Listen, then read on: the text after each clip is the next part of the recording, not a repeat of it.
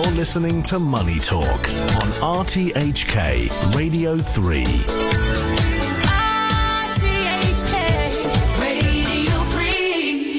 All right, get ready for your money. Today on Money Talk, Carolyn Wright is taking a deep dive into one sector of the market that is most definitely staging a post-pandemic recovery, tourism in mainland China. Good morning, Carolyn. Good morning. Now that things are pretty much back to normal following the pandemic, many of us are getting back to travelling again, and that includes tourists in mainland China.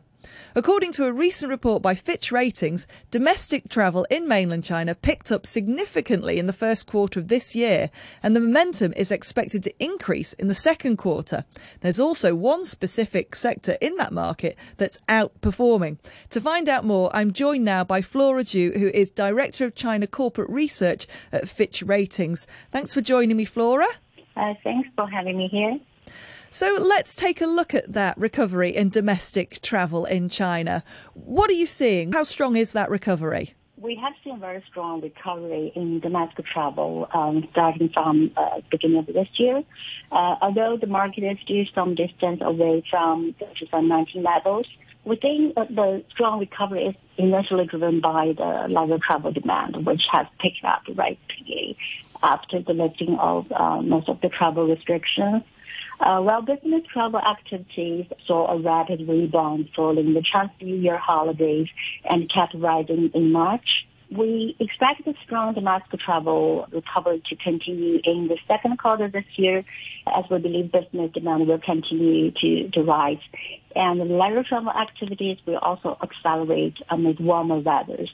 If you look at the preliminary data about the booking dates in the upcoming May Day holiday, the data is quite strong and already have exceeded pre-pandemic levels.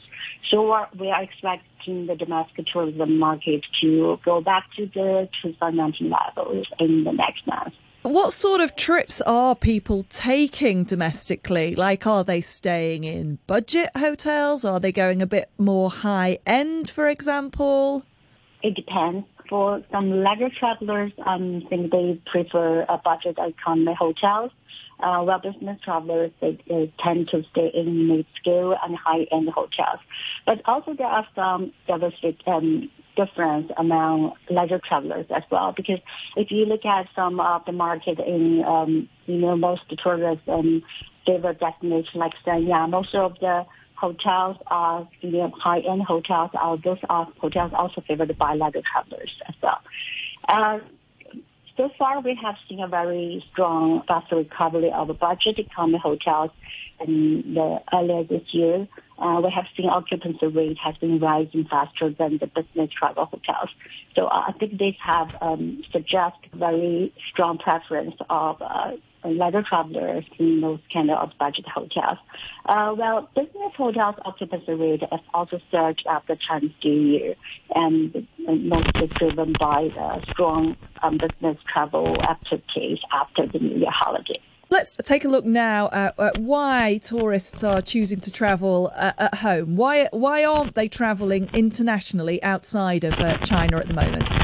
The outbound travel demand is very strong, but there are several factors constraining their abilities or desire to travel outbound. Those factors including like limited international flights, and also the high airfares and some kind of travel restrictions and the border controls imposed by some countries on Chinese travelers from China.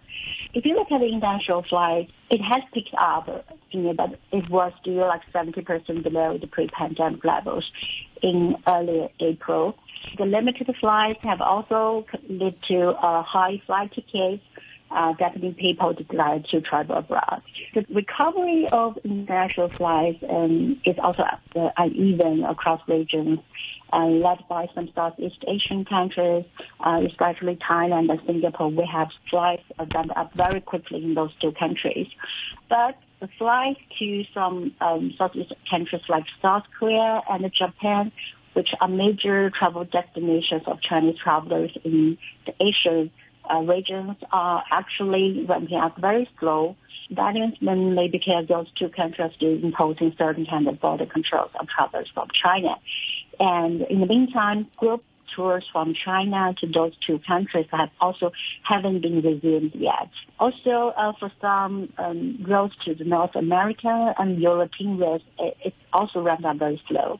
Those flights are mainly affected by the Russian overflight restrictions, so it will take a long time to resolve at this moment.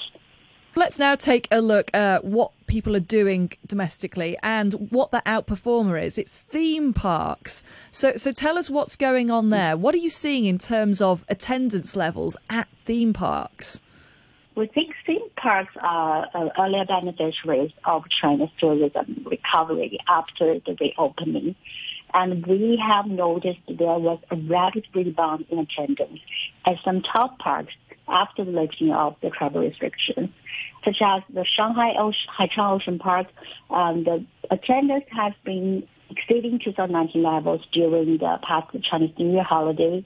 And in the past 2 months, we have seen attendance in this park has already recovered to over 150% of 2019 levels. Meanwhile, I think for some other leading theme parks, such as Shanghai Disneyland and Universal Studio Beijing, we have also seen a strong comeback of visitors this year. Those parks have seen lengthening queuing time as the most popular rides and attractions to pre-2020 levels. And attendance are still very strong at this moment, so we expect this momentum to continue in the coming May Day holidays and the summer holiday time. Let's take a look at what that could mean for CapEx spending. What's happening there in the theme park sector, and what can we expect?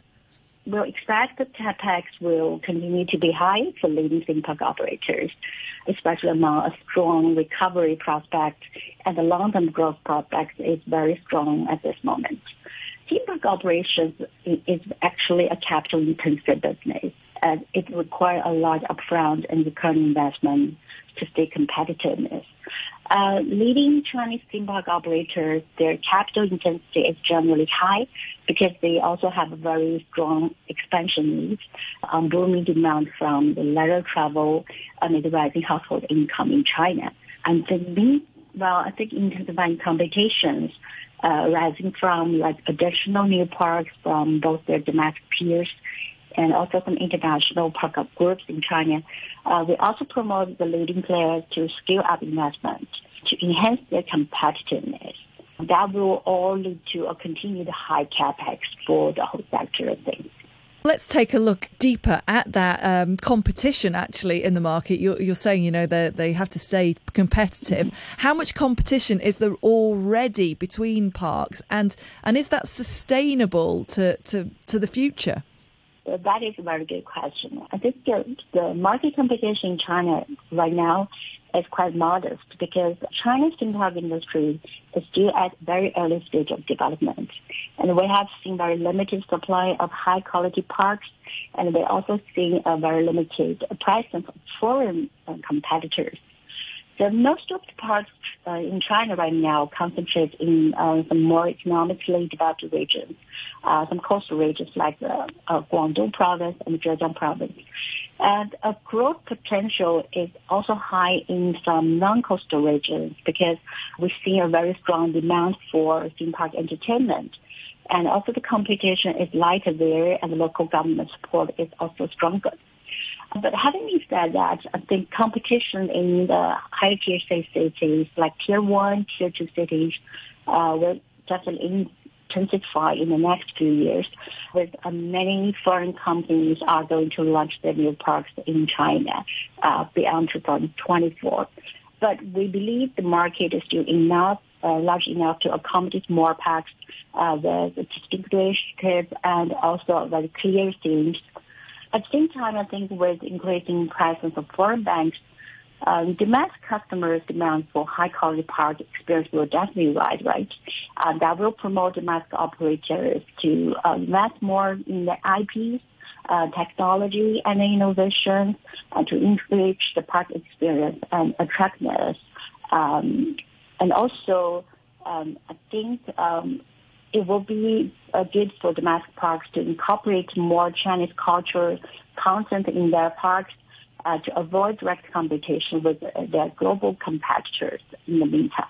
Thank you so much for your insights. Very interesting to hear about what's going on there with domestic travel in mainland China, and particularly what's going on with theme parks. That was Flora Zhu, who is Director of China Corporate Research at Fitch Ratings.